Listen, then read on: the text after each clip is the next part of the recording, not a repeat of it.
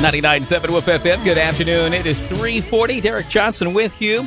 Told you it was on this date in 1989 that the TV show Cops debuted on TV. And my question was, if I ever had to ask a police officer, one, do you guys have a quota? And two, like when I'm going to Walmart, you know, you'll see the cruisers outside and the cars running. I'm like, isn't that wasting gas? Why do you do that?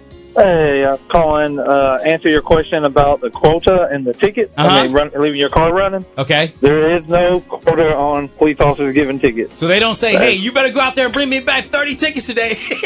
No, not at all. And them leaving the cruisers on is strictly because of computer systems, to where if that car stays off too long, some of the vehicles, their radar and stuff will turn off. And it also a little bit faster just to jump in a car that's already running and go to a call compared to getting in, slowly cranking it back up. Wow, that makes a lot of sense, man. You guys are so logical. Yeah. Well, we appreciate you what you do, and thanks for that info. All right, no problem. Derek Johnson, 99.7.